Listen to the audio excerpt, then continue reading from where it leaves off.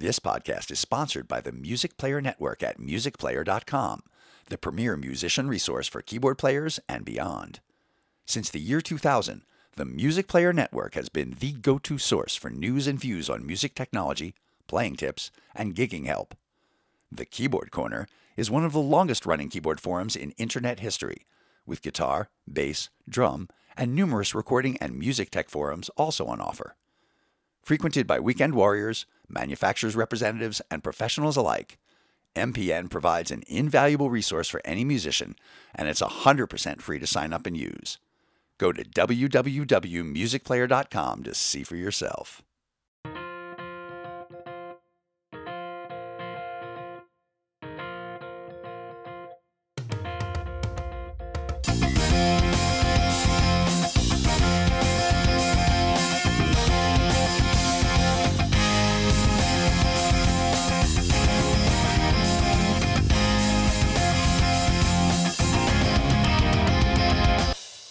Hello and welcome to episode 24 of the Keyboard Chronicles, a podcast for keyboard players of the gigging variety. I'm your host, David Holloway, and it's great as always to be here with you. And I also have the brilliant Paul Bindig with me. How are you, Paul? Thank you, David. I'm well. I'm excited. Looking forward to another podcast. Yeah, and we're both a bit excited as always about this interview. This time we're back in the UK again. And we're interviewing Mr. Clive Nolan. Now, Clive's been a prominent and influential fixture in Britain's neo-progressive rock scene since the mid-'80s, when he first secured the role as Pendragon's keyboard player. He's remained with them ever since, whilst also starting and playing in his own successful progressive band Shadowland and Arena.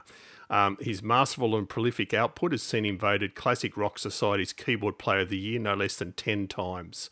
Geez, I'd be happy with half a time. A talented songwriter and lyricist. In more recent times, Clive has founded a theatre company, which he'll talk about in the interview, which specialises in rock opera and musical theatre. He's also part owner of Thin Ice Studios and a novelist, which we'll link to in the show notes as well. There's no doubt that Clive is one creative keyboard player, and we think you'll enjoy this interview with him.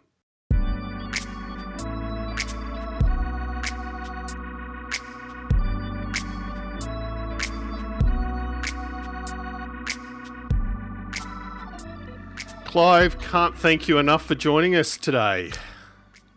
Well, it's a pleasure to experience this, actually, and it's nice to talk to somebody. It's not like I'm kind of getting much of a social life at the moment anyway. No, that's true. And we have been asking our guests the last few months about what they're doing to keep busy. So what are you doing to keep busy?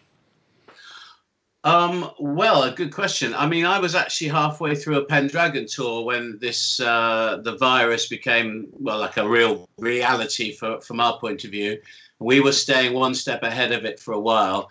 And then venues sort of ahead of our tour were starting to have to close down. And then it actually ended up being a chase for the borders, because we were in Poland. And then they were going to close their borders, and then Germany and Belgium. We had to kind of get back to England. So we just about made it. So this year, most of my year was supposed to be touring. But, of course, that's all gone out the window. So that all had to go. So, I've been concentrating a little more on the albums, that various albums that I'm involved with, and using the time to kind of work on those. And even got to the point of writing a book. And I'm going to try and do some more of that as well. Basically, as a musician, I'm now trying to find other ways of earning money in the sort of in the industry that I'm part of. So, yeah. No, great. And that's probably a perfect segue to, do you want to just give us a little bit of a potted history of your prolific and impressive career to date? So, I mean, perhaps we usually go back to sort of the childhood thing, what got you into music, and then, you know, all the great a potted history up until now that we'll sort of discuss a little further. Well, my parents were music teachers, so there was a sort of inevitability that I would at least be sort of given the musical experience, as it were. I think my parents were more sort of classically orientated, and I went down that route initially, and I sort of started learning the piano, and my main instrument was the violin. and the cello. And when I went to university and I sort of did music degrees and such like, so I kind of went down very much more kind of disciplined classical sort of route. But somewhere along the line, I was also kind of playing in a rock band. I sort of thought, oh, this would be an interesting experience. So we sort of started doing that. And then somewhere along the line, because at school I had known a guy called Nick Barrett, and he went on to do Pendragon, we sort of met up again, and I ended up playing in Pendragon. And that was the beginning of the sort of, the progressive rock career, I suppose. And off the back of that, I did some of my own albums with things like Strangers on a Train. I then ended up singing in my own band called Shadowland. We did 3 albums. I sort of wrote and produced various sort of albums for other people. And then a little bit later along the way, I met Mick Pointer from Marillion, and we formed Arena, which is, another sort of progressive rock band, sort of leaning slightly towards the slightly heavier rock area, I suppose. And then sort of in more recent years, things that have been, because you sort of build up a certain amount of credibility over the years, or at least I hope so, that enabled me to kind of make slightly more choices of my own over perhaps the last 10 years. So I actually kind of moved into the area of musicals, which is something that has always been something that I've loved. And I've written 3 of those so far. One of which has been signed up to become a movie. Whether it happens or not, we'll have to see, especially now, but we'll see how it goes.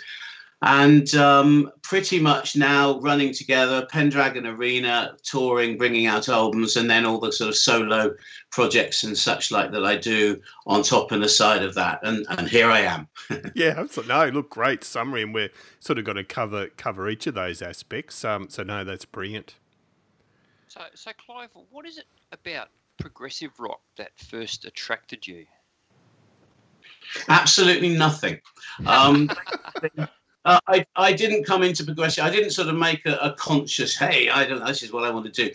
I came at it completely from ignorance. What happened was, when I was at school, I changed schools for the 6th form. So for the last few years of my school education, I changed schools to King's School in Gloucester, which incidentally is where they filmed quite a lot of the Harry Potter school scenes. I just thought I'd throw that in. Not when I was there, though. It's a cathedral school, so it's got a lot of history. And I made new friends there, and they were very keen to sort of introduce me to the world of rock music and pop music, because I had up until that point, I'd really been very much classical music and no interest outside of that. And I decided when I changed schools, it was time for me to try and have an interest to kind of, get what was going on. So I was getting these, as you would do in those days, collection tapes, compilation tapes. Mm-hmm. And then one day I borrowed £20 and I went down to the shops in Gloucester and I thought, I'm going to buy an album. Seriously, I had no idea. This was the time when punk was just starting to sort of appear. So I could have bought anything at all. And I literally went through the albums, vinyl in those days, of course, and I picked out one. I just loved the cover. I loved the feel of it. I knew nothing about the band, nothing about the music. It turned out this album was Genesis' Seconds Out. Wow. Right. So, and I took it home. I played it, and initially I sort of thought, what the bloody hell's going on here? And then basically there was a few things that latched into my mind. I thought, I really like that. And then, within a few days, I couldn't stop playing it. And then the next logical thing for me was, because the thing about progressive rock is it does have a lot of classical elements. Mm-hmm. So for me, it wasn't such a massive jump. And then the next thing I said, hey, let's form a band and do this kind of stuff. And I remember the very first sort of band piece of music that we did, I literally sat down and wrote on manuscript paper and then turned up to the other musicians, hey, there you go. And they just looked at this manuscript and none of them could read music. So it was a waste of time. Keyboard player's curse, Clive. Yeah, exactly. I know, but I fell into it. I didn't know at that time it was called progressive rock. Even I just loved Genesis when I heard that thing. I love that kind of music, which was a little bit more three-dimensional than just say a pop song that required a couple of verses and a chorus. And I sort of just fell into it basically. And someone told me, "Hey, do you realise you play progressive rock?" I said, "Really? Okay." Well, I suppose progressive rock is one of those terms that sort of, like all musical genre terms, it's been applied a bit retrospectively to a lot of genres too. I mean, you're just making music that you love and that sounds good, I suppose. Yeah, I don't. Yes, I mean that's really true. From certainly the stuff that I've done, as a rule, we never really sit down. With the bands like Pendragon or Arena, we don't sit down and say, well, we need to have at least one mellotron section, one track's 20 minutes long. You've got to play a double neck. No, we just write songs, and it is very much about songwriting. It's not about scales and arpeggios and exercises and how long you can make a piece of music. So the fact that people call what we do progressive rock is entirely up to them, but we don't sort of sit there trying to write it. Yeah, totally understood. Talking about Arena, you mentioned before that you formed Arena with Mick Pointer, who was Marillion's former drummer, and you guys are still doing that to this day. I'm really interested, Clive, in how that collaboration came about and what's been the secret to its enduring success. I don't really know. I mean, I certainly don't know what. I think that when I met Mick, he'd been out of the music business for about 10 years. My theory with this sort of thing, it's in your blood. So although he hadn't done it for a while, and obviously because I think he'd felt very betrayed by the whole Marillion experience, sure. He wasn't going to be in a hurry to come back to it. And initially when we first met, he said, look, we'll just make an album. And that's it. But it only took a few weeks of writing for the album before we were talking about it as a band. And I could, he was just, it was obviously in his blood, and we were going to come back together, which we did as a band. And I think that Arena at the time when we first appeared was probably, for some people, maybe, I'm not sure, but for some people who perhaps got a little bit disenchanted with Marillion, might have thought that we were perhaps the alternative to that. There might have been an element of that in it. We had a kind of perhaps a more direct approach in the songwriting, slightly sort of heavier edge, which I think a lot of people liked it. So it attracted not just sort of progressive rock fans, but people perhaps from sort of other rock areas as well. Beyond that, I just like to I hope it's because we write good music and people like what we do. I mean, I think there's always been a certain chemistry on stage with the band. It's a very strange cocktail, really. I think the very energy that makes us quite a good live band is also what makes the band quite combustible, which is why we've had so many lineup changes over the years. That's gold. And over that time, Clive, with both Arena and Pendragon, and we'll talk more about Pendragon in a sec, your own keyboard playing, as you said, you had that more classical upbringing. How's your keyboard playing evolved over your career? So obviously, besides developing lots more chops and all that sort of stuff, just how's it evolved for you as far as your enjoyment and what you actually play? Well, the funny thing is, I think of myself as a composer who plays some keyboards rather than a keyboard player who does other things. It's always been a means to an end for me. So like when we first formed at school, when I said, hey, let's form a band, there wasn't another instrument that particularly interested me. So I was the obvious candidate to play keyboards because I'd got up to a certain grade on piano, and, it was a sort of logical progression. Plus the fact that I had a friend called Matt Clifford, who went on to be, who has gone on to be a very successful keyboard player in other things. And I remember we used to go to the practice rooms during some of the breaks, and he had a great sort of memory for all this sort of music, and he was the guy who introduced me to Rick Wakeman, and he started playing sort of all that sort of stuff, and we were just sort of learning to these little riffs and bits and pieces that came out of the Rick Wakeman stuff, and he lent me what was it? Yes, I know it was King Arthur, and I've still got it. I never gave it back to him. That's I feel a bit guilty now, but somewhere up with my vinyl, I've still got King Arthur, which is his copy. But anyway, so I discovered Rick Wakeman at that point, and that was kind of exciting, because at that stage that we were just getting to the point where there were keyboards, they were being developed, synthesizers and things were sort of all coming out, and of course the thing about Wakeman in those days, although actually to a great extent still, but he was just surrounded by this mountain of things, because each keyboard could only really do one thing. So you'd have the Moog, and you'd have the Mellotron, and you'd have the Hammond organ, and whatever, and that sort of made the whole thing look very dynamic and very exciting. Certainly in my earlier career, I had a lot of keyboards, because the more primitive the keyboards, the fewer things they could do, and the more keyboards you sort of needed. It also got to a point by the time we got to the Visitor album, which was the third Arena album, and we went out and did the tour.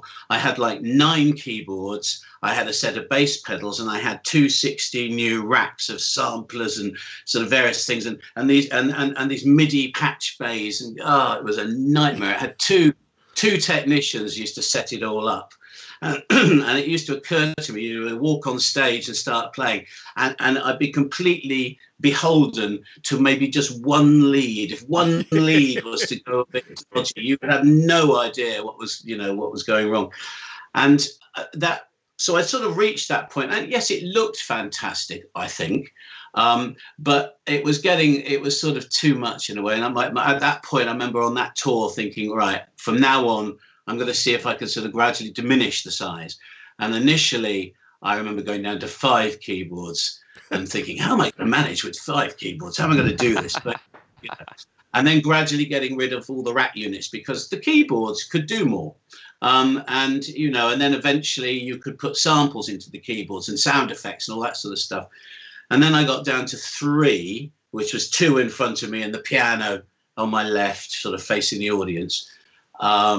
And then eventually I've managed to get down to 2 keyboards, which is for me the ideal setup. I love that. I wouldn't go less. I wouldn't go more if I can help it. And it works very well. And so that's it now. And I've got this guy designed this 360 spinning keyboard stand, which works on ball bearings. And I was the first person to test that out, I think. So I might have been the first person to actually have had a fully rotating keyboard stand. I know there have been others that go part way, but this was fully rotating at the time. So that's a lot of fun to play as well. So, once you've sort of established the parts that you're supposed to play, there's the added excitement of not knowing whether the keyboard stand's going to stand still long enough for you to play it. That's good. Thanks. And we do tend to talk gear here and there in some episodes, so this is probably a perfect segue, Clive, to maybe go back to the five keyboard rig, not to stretch you too far, and what do you recall that you were playing around then, and then maybe your current rig, what you currently use. Okay, well, the 5 keyboard rig, basically from many, many years ago, I was a Korg guy. Yeah. I am a Korg guy because when you go out, when I go out live, much that it would be lovely to be surrounded by all the specialized keyboards. I want keyboards that are kind of jack of all trades because I need a bit of a string sound, a bit of a brass, this, that, and the other. And they may not be the ones exactly that we've used on the album, but they'll be, we can approximate and get pretty close. And of course, more recent times, it's a little easier. So in those days, I had moved on to the O1Ws, Korg keyboards. Great thing, of course, at that stage was, hey, you can put it on a disc and save the settings. That was the kind of big move in those days, a floppy disk. Yes. So basically, I had 2 O1Ws certainly in front of me. I had a weighted keyboard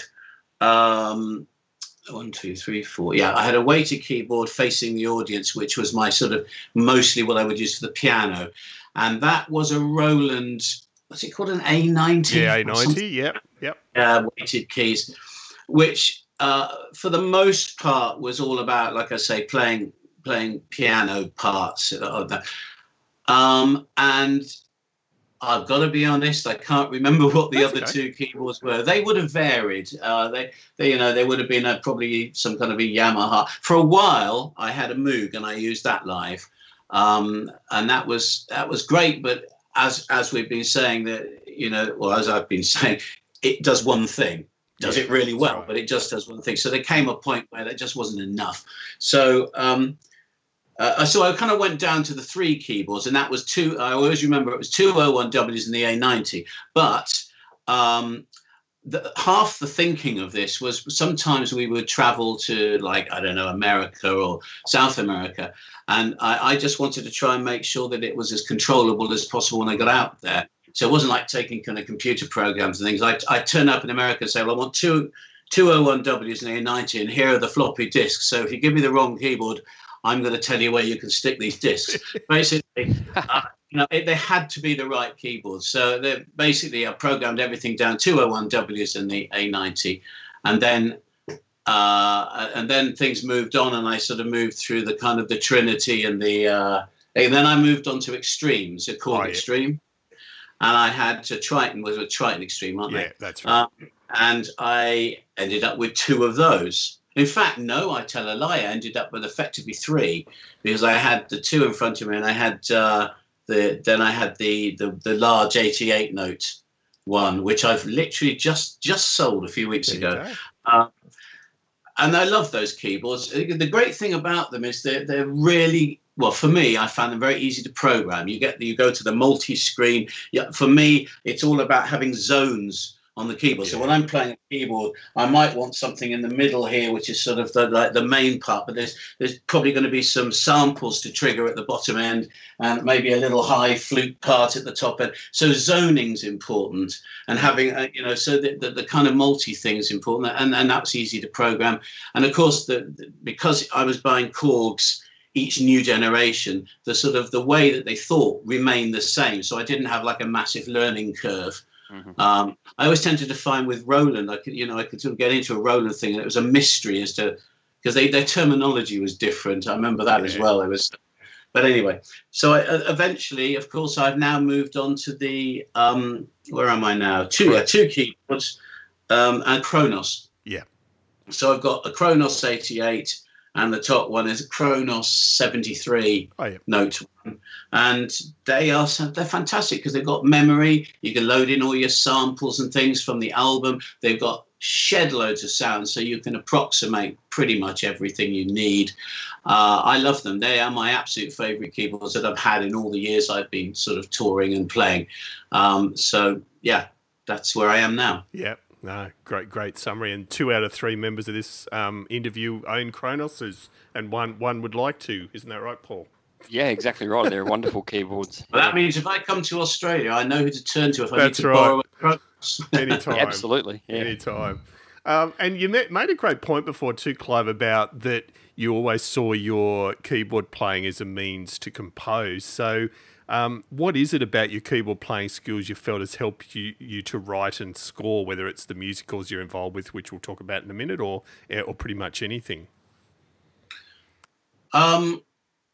Well, I think actually it's more to do with my overall education that's helped me. Because initially, when I first started going into the sort of rock music thing, I was thinking, well, I've done all this sort of, I've done the grade 8 of this and all the theory examinations, and I've gone to university and I got my, sort of Bachelor of Music, and I stayed on it, and a Master of Music. I think all this education, orchestration and conducting and this, that, and the other, and I'm going to play in a rock band. And I thought initially, I'm not going to need any of that stuff at all. And I sort of, I suppose when I first started, I kind of didn't.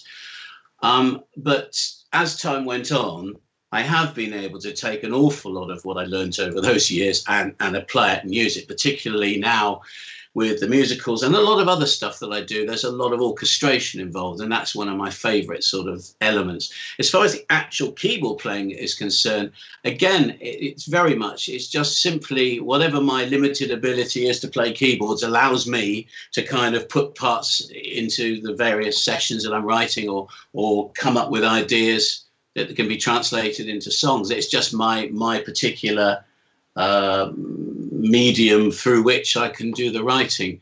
But as with, I think, well, any composer worth his salt, I like to be able to imagine that I can think beyond my ability to play, if you see what I mean. Yeah. If my ability to play limited what the orchestra was doing when I'm programming an orchestra, then I think that would be a downside. So I need to be able to kind of imagine beyond my particular playing abilities anyway.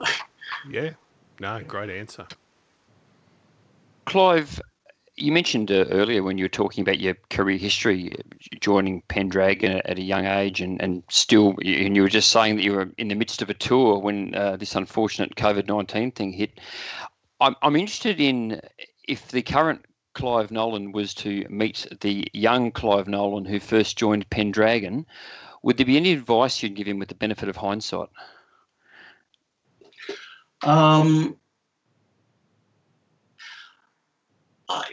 It would probably go one of two ways. Either I'd have a hell of a lot of advice, or I wouldn't bother. I'm pretty sure that if I went to the young Clive Nolan and tried to give him advice, he'd just tell me to bugger off. Because at the time, I think half of what gets you through this stuff is ignorance.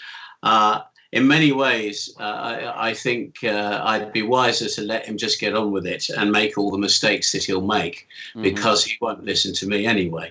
But the one thing I would say, although it wouldn't necessarily be of practical use, is the fact that he needs to believe in what he's doing, because actually somewhere down the line it might pay off. And I think there was but then again, that's all part of the adventure, isn't it? You choose to do something, and you have an aim, and you have. I mean, I had, I still do. I have a lot of ambitions and a lot of hopes, and I have the sort of fantasy of doing various things. But the reality can be just as exciting as well. And it's certainly that my musical career has not gone anywhere near how I thought it was going to go, but I'm certainly not complaining about that either, because it's done. I've done some very good things. I mean, I will always wish to sell more albums. I will always wish to play to more people. I will always wish to be richer and more famous. But I think half of it's the journey, isn't it, as they say? Well, yeah, I think so. And look, something you touched on there with that answer, was self-doubt something that you ever experienced along the way as a younger musician? And if so, how did you deal with that? How did you push through that? Very much so. In fact, funnily enough, on the last album, I'm trying to remember what the name of the song is. On the last Arena album, which is called Double Vision, there was a song on there, and I can't quite remember what the title of the song was called, something to do with thieves, but I can't remember what it is exactly called. And it was actually about that sort of subject. There's this syndrome, I think it might be called cuckoo syndrome, actually, but I think it has other names as well, where you kind of don't feel that you deserve to be where you are. And I have suffered from that a lot. I kind of sometimes think, oh God, if anyone really knew what I could do or what I was, they wouldn't be as impressed as they seem to be. And I'm sure it's quite a common feeling. It doesn't feel like I deserve some of the accolades or some of the things that have happened. So the mirror lies, Clive. No, it's not the mirror. Oh, lies. it's not. No, that was my try. It's just something. If you've got the title, so I think one, it's got thieves in the title. Paradise of Thieves. Paradise of Thieves. That's the one. And that kind of touches on that very thing, whether I really have the right to be who I am. It's like I don't feel that I am the person people think I am. But then I also, there are times when I might feel that way, but there are also times when I think, hang on a minute, I've worked very hard. I've done this. I've done this myself. I've produced this.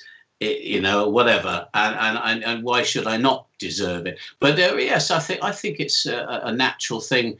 I think a lot of artists, a lot of musicians, a lot of entertainers, they crave affirmation, don't they? I mean, that's almost why you do it. Absolutely. And I only exist. Tinkerbell syndrome. Actually, I only exist as much as people clap. If you see what I mean, it's kind of, and that's a very important part of it. Although I'm at my happiest in many ways when I'm absolutely on my own, sitting here, writing the music, creating the ideas, and imagining what they could be capable of. So I've just had to clap myself. Excellent. Thank you so much. Look, I'm really interested also, Clive, in where you see progressive music, the progressive music scene, or the rock music scene generally heading in the future. Given you've been heavily involved for many years as part of it, what do you see the next trends being? What's around the corner? I don't really know. I mean, history in general goes in circles, and I think music sort of does a certain amount. I mean, let's face it, the biggest sort of rising solid thing that you could buy is vinyl, isn't it? You would have thought that a few years ago. Mm-hmm. And I think that with musical styles, they go in circles as well. I mean, one of the things I've always found quite reassuring about progressive rock is, although it is sort of an underground, it's a consistent thing. And it has its little moments where it kind of rises and puts its head above the parapet, but it's a fairly consistent thing. I think rock music in general will continue to be what you think it is. I mean, technology will develop, and therefore, I suppose certain sort of elements of the sound in terms of production and recording will improve or change or what have you. But I think the basic spirit of what rock music is, whether it's progressive rock or heavy rock or any other kind of rock, will just continue down its own thing. I think if you were to arrive 100 years from now, it may well be there'll still be an underground progressive rock, and there'll be a heavy metal area and this, that, and the other, and there'll be probably some new sort of genres as well. But I think these other ones will just continue to sort of exist. And every now and again, they'll have their moment again. Everyone will think it's all fresh and new, but in fact, all they're doing is listening to something that first turned up like 50 years earlier. Yeah. Yeah. So I think it goes in circles. Indeed. Just like pandemics. That's right. If you look back, you got your Spanish flu, you got your plague, and if you spend a little time looking at history, you'll realise how these things kind of developed. The second wave and sometimes the third wave. It always amazes me why people are thinking that this is such a mystery now with this thing that sort of hit us. If you actually look back, the graph will be the same, and I think people need to just take a moment and think. But there you go. And speaking of true mysteries and that being of songwriting, I want to cover sort of your approach to composition, both from the band viewpoint and then the musical viewpoint. But starting off with the band viewpoint, you're obviously a very prolific songwriter and lyricist. What's your standard sort of, or if there is a standard process, do you tend to approach it a similar way each time, or it varies? I've got sort of two basic ways of writing. One is doing it myself. The other is working with other people. So obviously, well, first of all, I should make it clear, in Pendragon, I'm not a writer. That's Nick Barrett's domain, and I'm very much a performer. So my job is as a keyboard player, to that band. But if we go to Arena and all the other projects that I'm involved with, then, my main part in that is as a writer. With Arena, what tends to happen is various people in combination usually will come up with little bits. And what we do is we collect just little ideas. It could just be a 4-bar riff. It could be a tiny little bit of something, I don't know. And I collect them all into a big folder or a little folder, depending on how much they want to offer. And then at some point, when it's time, I sit in this room, lock myself away for 4 or 5 days, or sometimes a few weeks, and basically put the album together. And that way, it's been a fairly consistent process. And my sort of, although I have a big influence in terms of, because I write a lot of the music, it's got to make Mick happy as well. So there's kind of a filter that the thing goes through. So it's not just me saying, right, there it is, there you go, lads, there's your album. No, it has to have, everyone has to be happy with it. So that's the filter, as opposed to if I'm writing on my own, then the only judge is me.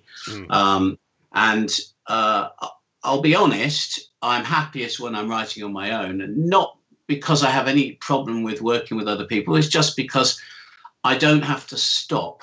If you work with other people, then you have to wait for a moment. Okay, guys, you have this, or what do you think? Or maybe you don't like this. And although I have to say, in Arena, when we've done this, there's rarely been a point where we've disagreed. So sometimes I'll play some material, like I've written a load of bits and pieces, and I'll play the bits and pieces to Mick, and he'll sort of, no, I'm not really sure about that, and I'll sort of think, well, actually, no, he's probably right. That doesn't sound quite right for us, or whatever. And there's never been any big disagreements.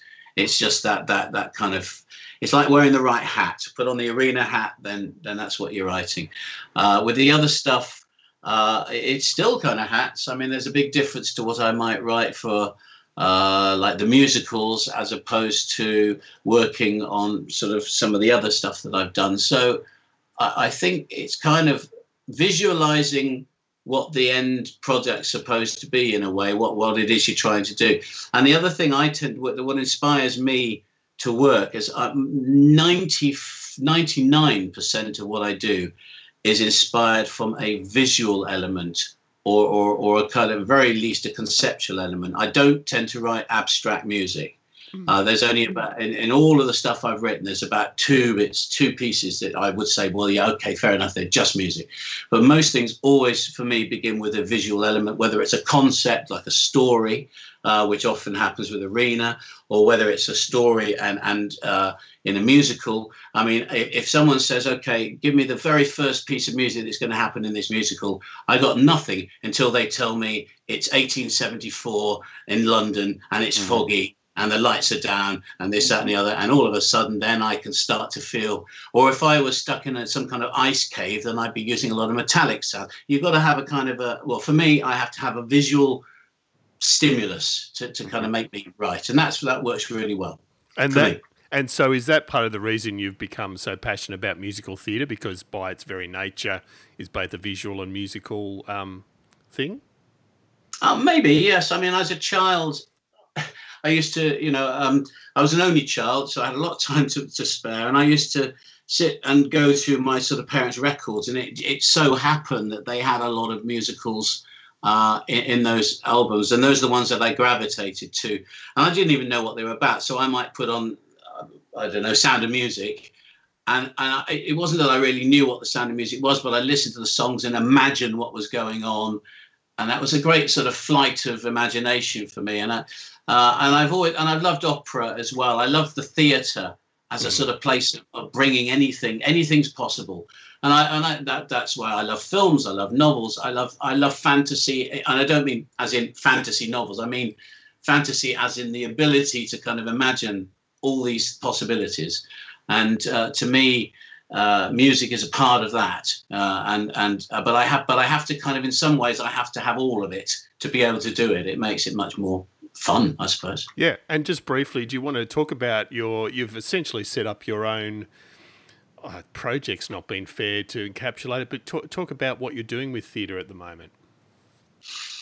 Well, as far as the musicals are concerned, some years ago we started actually, because initially when I wrote the first one, which was She, which is based on a Rider Haggard sort of Victorian adventure novel, it wasn't far from being just a concept album. In my head, it was I wanted to write a sort of a rock musical, but that was where we were. But then we had an opportunity to sort of perform it on stage, and then later on we had an opportunity. That was a concert version, but then later on the opportunity came up that I started actually being able to do theatre versions of these things.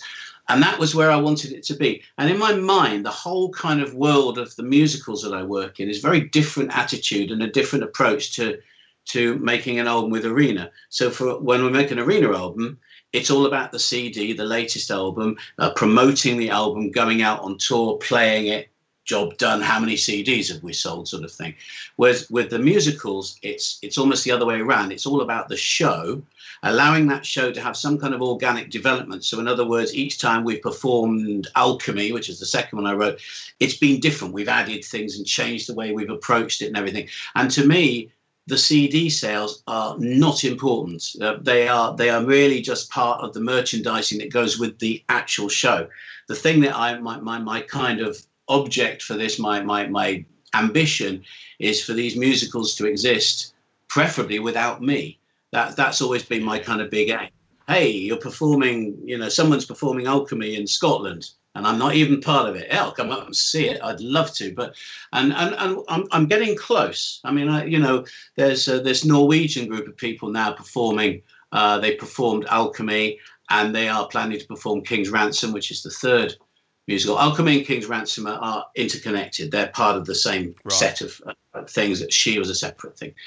And they're performing, well, they were going to perform it this year, but pandemic got in the way. They were going to perform it in February, but the pandemic's threatening to get in the way. So I think it's been delayed another year, but I'm still in it. They're kind of bringing me over to be in it, but I'm getting closer to that point where I will just be able to sit in the audience. So, that'll be great. Speaking of sitting in the audience, many years ago, I directed a drama, and the condition of the writer of that drama was that on any given night, 4 tickets had to be made available so that the writer could turn up. So just make sure you write that into every single time you license it, Clive. That's a good thing. And I having said that, I have actually sat in a few performances of these shows. I'm just trying to remember how I ended up not performing in them, but I was part of the production. And I was probably financing it, so I still wasn't free of it. But I have sat, and I've got to say, having said that I'd love to sit in the audience, I suppose it's because it was my production, it was my money on the line. But it was scary as hell sitting in that audience and watching that show, because I felt even more helpless than if I was on stage. So, and there was one point, because we use... there's a Victorian theatre in Cheltenham, which we've used, called the Playhouse. It's a beautiful little theatre and perfect for the kind of things we want to do. But you can't exactly fit an orchestra in there. We have occasionally kind of put a band together, but it's very hard to control the volume. So a lot of the time we use backing tracks. And there was one performance, and I was in the audience, so for whatever reason, I wasn't doing the stage version. Basically, they were singing one of these songs, and it's like a multi-voice song, and it's a sort of storm sequence in She. And the backing track just disappeared. Something had gone wrong, and they're sitting, and they're on the stage. The lights are all flashing for the storm, singing this thing, and the backing track stopped, and I just wanted to disappear into my chair, because it felt like everyone in the room, and it was sold out, so it felt like everyone in the room was looking at me. Of course, they weren't, no. But it felt like. But the wonderful thing was, and this is it again because I was powerless, but on stage they kept singing. They just kept singing and going round this kind of chorus thing that they were singing. And somehow the sound engineer managed to kind of get going again. And the music just came in underneath them, and they finished the song. And I think, I would say at least half the audience had no idea there was anything actually wrong. They thought it was some kind of a cappella moment before the music came crashing back in for the big finale. And but the second half, that was the first half of the show. The second half, I hid up in one of the boxes where just the technicians were. I couldn't sit in the audience anymore. It was just too scary. Clive, tell us a bit about your upcoming Song of the Wildlands release. The Viking album, as I call it. Yes, well, that's something that has got me excited. It came out, well, basically, I'm going to be writing a third Alchemy musical. I call them Alchemy. There's Alchemy, there's King's Ransom, and then there'll be a third one. Mm-hmm. And we did a show last year, and it was kind of like a best of the musicals, best of my musicals, bits and pieces put into like a new story. But I wanted to write one song that would be in the third musical, just as a kind of little preview. Mm-hmm. And in the story of this third musical, I know that it's going to end. It's going into Norway for various reasons, which I won't bore you with now. And therefore, I thought, right, what I could do is give it more of a sort of Scandinavian approach. And then I started thinking Vikings and such like. So I sort of started listening to that kind of thing, folk Viking, sort of Scandinavian folk music, stuff that kind of called itself Viking music. Of course, we don't know what Viking music actually sounded like, but it's kind of interpretations. And I thought, well, that's great. I can do my own interpretation. So I put a song together called Macaria, which I really love doing, and I love the sound of it. And that really kind of got me hooked on this sort of what I'll call the Viking sound, if you like. Mm-hmm. And then I thought, wow, wouldn't it be interesting to kind of go a bit further, learn more about these instruments like the nickel harp and all these various things, and actually just do an album. So then I started thinking about this, and I thought, I'd really love to do that. And then I was a bit worried because nowadays, in today's rather sanitized society, if I was to do a Viking story, I would probably be accused of cultural appropriation or something. Yeah. So I thought about it longer, and I realized that, of course, one thing at my fingertips exists. It's called Beowulf. It's the story of Beowulf, and it's an English poem about a Viking story. So I thought, well, I can't, that sounds like the answer. So I went and I read the whole Beowulf thing, which takes about 3 or 4 hours to read. It's a big poem. It's a saga, not just the bit that you hear in Grendel. I just thought, this is perfect. So I thought, well, I'll do the album. So I've basically written an album based on the Beowulf saga, including, of course, his battle with Grendel and his battle with Grendel's mother and a battle with a dragon, lots of battles. And I brought in a lot of what I'm calling the Viking instruments. That's a very misguiding title for them, but it's to kind of give it that flavor. So like the nickel harp, which is this very old style, almost like a violin, but it's got buttons as well. And I thought I searched all over Scandinavia to find a player. And eventually I found this girl called Vicky, and she lives in Essex, so she's only a few miles away from here. And luckily, during the lockdown, she had her own recording equipment, so we were able to kind of get all that stuff recorded despite the lockdown.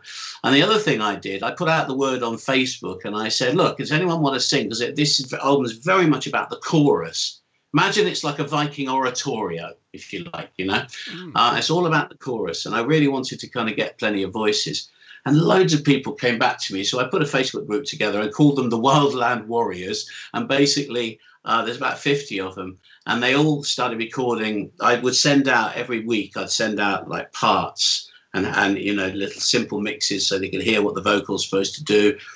And they would all start sending them back. So I spent 4.5 months editing all these vocals as they were coming in, which was great because it gave me something to do. It gave them something to do because they were kind of locked down anyway. And I ended up with about 200 voices per song, per track that that has choir, which is fantastic. It sounds very big. So I managed to get that done and various other things. So the album is well on its way. I think we've got bass guitars and a couple more Viking instruments to put in, and we're ready to mix it. But it'll be out in March next year is the plan. And we're hoping it'll be in a really nice book format so people can really get to understand the story. I even managed to get myself a medieval consultant, this guy, one of the relatively few people who can read and understand Anglo-Saxon. And so the chorus are all singing in Anglo-Saxon, not in English, but Anglo-Saxon, which is very specialized. So I managed to get my expert to translate the choruses into Anglo-Saxon and then to do them phonetically, so that people like me could actually sing and read the parts. That sounds great. Again, it's a fantastic tapestry because you can't really understand what they're singing. And that will all be in the book and explained and everything. So there'll be a lot of sort of history elements in there, which I think will be interesting. That's brilliant. So I'm looking forward to Yeah. And I think J.R. Tolkien did a translation of Beowulf, didn't he, in the 1920s or 30s? Yep. He did, and I've got it over there. Yes, he did do. There's the guy called Sean something, who, again, I'm sorry, off the top of my head, I can't remember his name, is the one that's the kind of accepted standard. One, yeah. Yeah, and that's the one I used as my kind of blow-by-blow account, if you like. But Tolkien did indeed do a translation, yes. And in fact, can you still see me?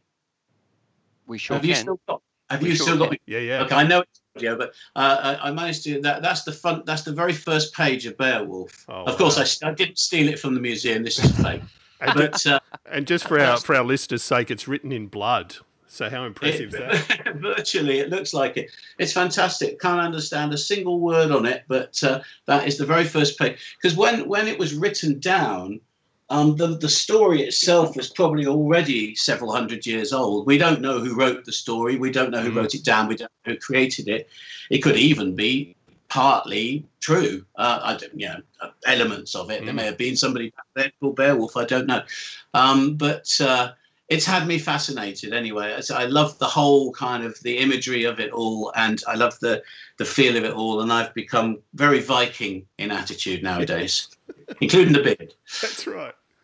Well, for the benefit of our listeners, you can jump onto YouTube, and if you type in Clive Nolan Dragonfire or something similar, Dragonfire, yes, the preview comes up, and you can actually see all the choristers singing in Anglo-Saxon. It is quite impressive. It is, and the sound of all those voices in that it's that feeling of you don't quite know what they're saying because you don't know what they're saying, but it sounds really good. So I'd encourage our listeners to have a chance to check that out. Yeah, really that was good fun, actually. I got each one of them to do a little video clip of that little end section of the song. And the director who wants to do the Alchemy movie put it all together into a little package. And that was kind of cool. I like that, yeah. Yeah, it's come up really well. Now, Clive, we ask just about all of our guests this question, and it is to do with, as a keyboard player, and you gave us one already as a producer and director and creator of the She production, but as a keyboard player, what's a memorable train wreck that has happened to you on stage that you've had to negotiate your way through? Oh God, plenty. But I suppose one of my sort of one of the ones I remember the most. I was with Pendragon. We were playing in Holland. In a venue in Tilburg in Holland, and there was a song. Ironically, the song's called "Total Recall." Ironic because of what comes next, but basically it starts with there's a sort of, and it kind of goes off like this, and it goes round. Like the lovely pianistic thing goes round for about 32 bars. Then it goes round again, and I think there's like a little bit of guitar, and then the next time round it has the vocal in. I was standing off the side of the stage before we walked on stage, and I made and here's a piece of advice I would give my younger self. Don't try and think about the songs in advance, not when the intro tape's playing and other things are going. So, of course, I tried to visualize this introduction, and I couldn't see it in my head, which of course was a problem. So we went on stage and we started playing the set, and I knew it was, I don't know, the third or fourth song. And even between songs, when the audience was clapping after another song, I was trying to go, and basically we got to the song. And I started, and basically it's a very serious moment. It's all very emotional. And the other members of Nick and Peter on bass, they're standing there over their guitars with their heads down, just, allowing the music to happen, the drummer, and same thing. And I started playing, and I thought, I have not got a clue what happened after the first bit. And all I knew was somehow, after this business, it goes all sorts of places. I knew it had to finish on an A chord. So I basically started playing, and then I just went off in a tangent, and I just started playing anything I could do to just keep playing. And I just saw their two heads gradually look up at me in total horror as they realized that I didn't know what on earth I was doing. And then I kind of got to the bit, and I sort of went, and I sort of like, here we go. And they'll know to come back in. And then we start again, and the whole thing happened again. I started the first few bars, Nick started the guitar part, I haven't got a clue. So by the time we got to the third verse, Nick knew perfectly well I didn't have a clue what I was doing, but he still had to sing the verse. And we made it into the next part of the song, which I did know. But the funny thing was, the lighting engineer very early on realized it was all going horribly wrong, and he was a bit of a sadist, so he had this follow spot, so he whacked it onto me. And it felt, I mean, to be fair, this whole experience probably was only about a minute long, but it felt like an absolute age. And I have no idea if anyone had videoed it or anything. I've never seen it, fortunately, but that I remember very clearly. Everything went in slow motion. And, you know, the funny thing is, we didn't play that song again for the tour. We dropped it. We dropped it from the set because I was too paranoid about it. We have played it since, though, I hasten to say. That is superb. That's a very good train wreck. That is an extremely good one. Brilliant That's definitely story. in our top 5, that one. That's excellent. So, Clive, before we get on to the harrowing last question, what's coming up for you in the next year? I assume you've got some rescheduled touring. Hopefully. Yeah, well, this year I think nothing. Nothing in terms of touring. Much that I would love to do something, I think that's not going to happen. But next year, yes, the rest of the Pendragon tour has been lifted out of where it should have been, and we've put that at the moment. That's sitting in April. It's actually longer than what was left. It's kind of like another tour, but I think we're all a little bit nervous as to whether even April will be possible, because it's not just a question of whether the venues will open, it's a question of whether the punters will come back. That's right. It's going to take a while before people are prepared to sort of mix again. So it's in April, and I hope it happens, but who knows? We did have the rescheduling of King's Ransom in Norway in February. They've now taken that out because we're pretty sure that won't happen, and that's been put forward like another year.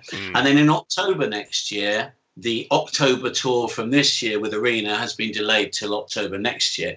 And again, well, we're sort of hoping that one would happen. There's a little bit later in the year. There's a better chance, perhaps. So quite a lot of touring. There's a few sort of festivals and odds and sods that are due to happen during the year. And I think we're just going to have to see. I mean, the reality is, unless they can come up with some fantastic vaccine, I suspect that next year is going to be a bit messy as well. Yes, yeah, agreed. And speaking of messy, let's talk about narrowing down 5 albums that you couldn't live without, Clive. I did give you a heads up, but I still sympathise. Yeah, you did, although rather like the Total Recall song, I decided not to try and think too much about it at the beginning. Well, okay, I have to say that the difficulty for me is I'm very much guided by mood. In other words, people often say, what's your favourite album? Well, I think, what's my favourite album today? Yeah. Because it might well be different. But I'm going to try and come up with a couple of things that are just influential to me. Because I think those are the ones that would have the most impact and on the things I perhaps would want to listen to. And I've already mentioned one, which is King Arthur. Yep. Because that was one of my big discoveries as a kid at school. And following that, another one I mentioned would be Seconds Out, because that was the thing that actually has put me on this career. That's right. That was the thing that made me sort of make that decision. I want to include something classical. So actually, I can't say that it's an album in as much that, Beethoven brought out this latest album or something like that. But I think it was a very influential album for me. And despite the fact that Beethoven is probably my greatest idol in terms of composers, this is actually Berlioz's Symphonie Fantastique. And in many ways, I've always argued this is perhaps one of the very first progressive rock albums. If you take the time to check it out properly, it's a concept album, if you like.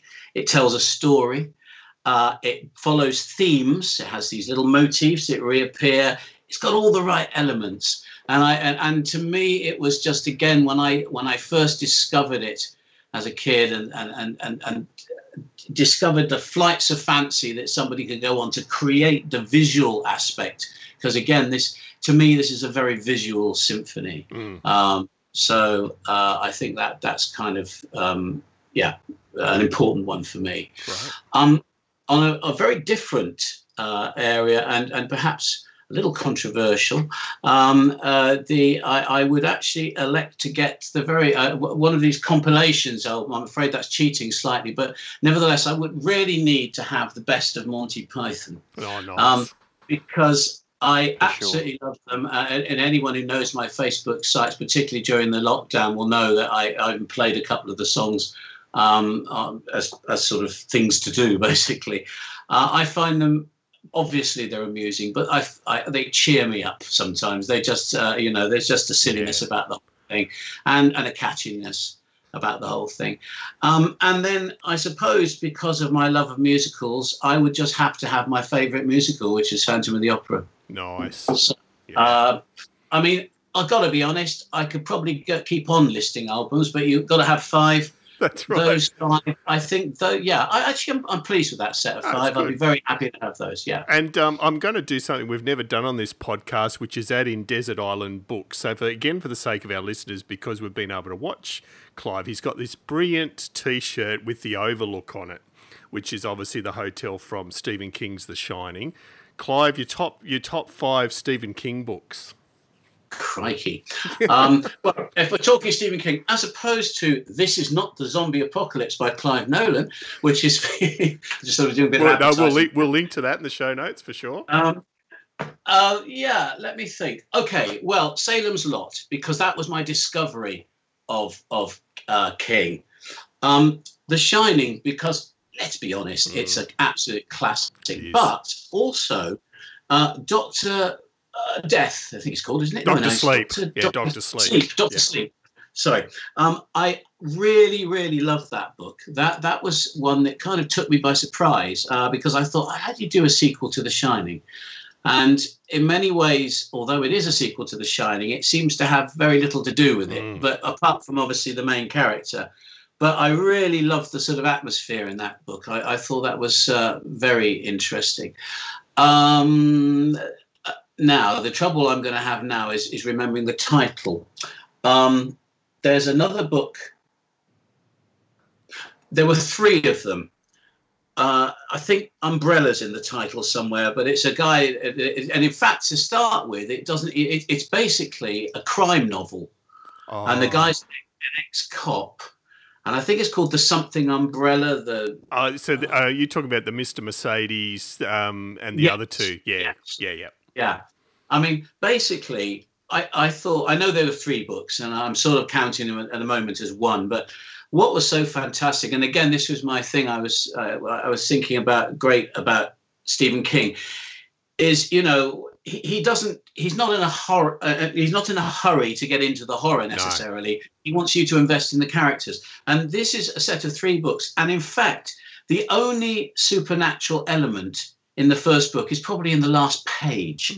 The whole thing is basically a crime novel. That's right. Which does its ins and outs and twists and turns. And it's only right at the very, very end that a whisper of something happens that makes you think, oh, that's interesting. Why? And then you have to wait till the next book to find out. And then the whole thing starts to expand into a much more supernatural, horrific kind of concept. So despite the fact that's 3 books, and the final one, I'm going to cheat even more, because basically the Dark Tower. Is it called the Dark Yes, Tower? it is. Yeah.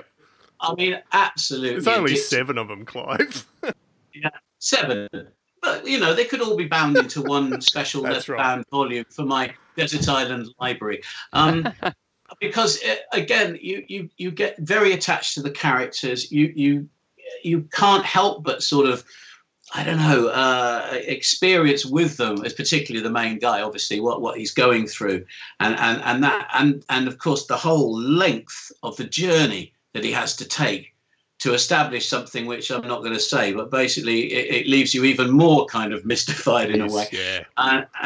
Yeah. So, but to be absolutely honest, I have absolutely loved pretty much every book that he's done. There's another one called Thinner. Is it called Thinner? Yeah. Which again, it's sort of, he just captures some really strong ideas. And for our listeners that haven't read any Stephen King, definitely don't fall for the stereotype that he's just a horror writer, just like no one should fall for the stereotype that Clive Nolan's just a prog rocker. And we'd absolutely right. Yes, I completely concur. We're never just anything. That's right. And we can't thank you enough for joining us in all your multiple guises, and it's been absolutely wonderful talking to you. Absolutely. Well, I've enjoyed being allowed to talk. You can tell I've been locked down. I just going to stop talking. No, you've done well.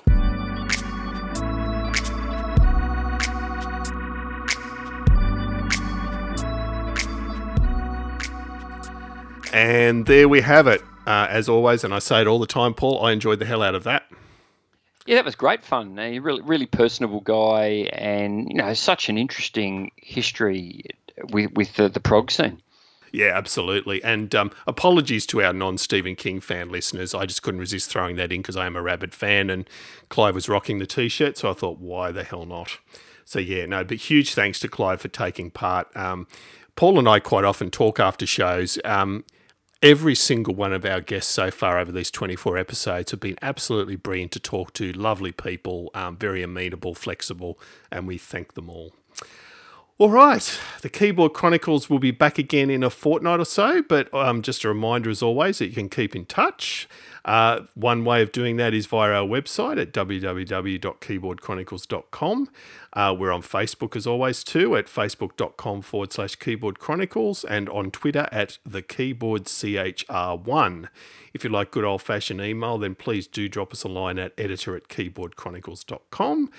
If you'd like to become an official supporter, we do have a Patreon account, and where for the price of a coffee a month, you can help us go from strength to strength. And a huge thank you to the thousands of people that have signed up for that. Paul, by the way, your jet is arriving, I think, next Monday. So if you can pick that up, good. please. I'm going to have to take time out from swimming in the money bin to meet it. That's right. That's right. So if you want to help, fill up that money bin, patreon.com/Keyboard Chronicles. So a huge thank you again, Paul, for joining me again this episode. Always a pleasure. Thanks again for inviting me. It's been great. And most importantly, thanks to you all out there for listening, and we hope to see you back here next episode.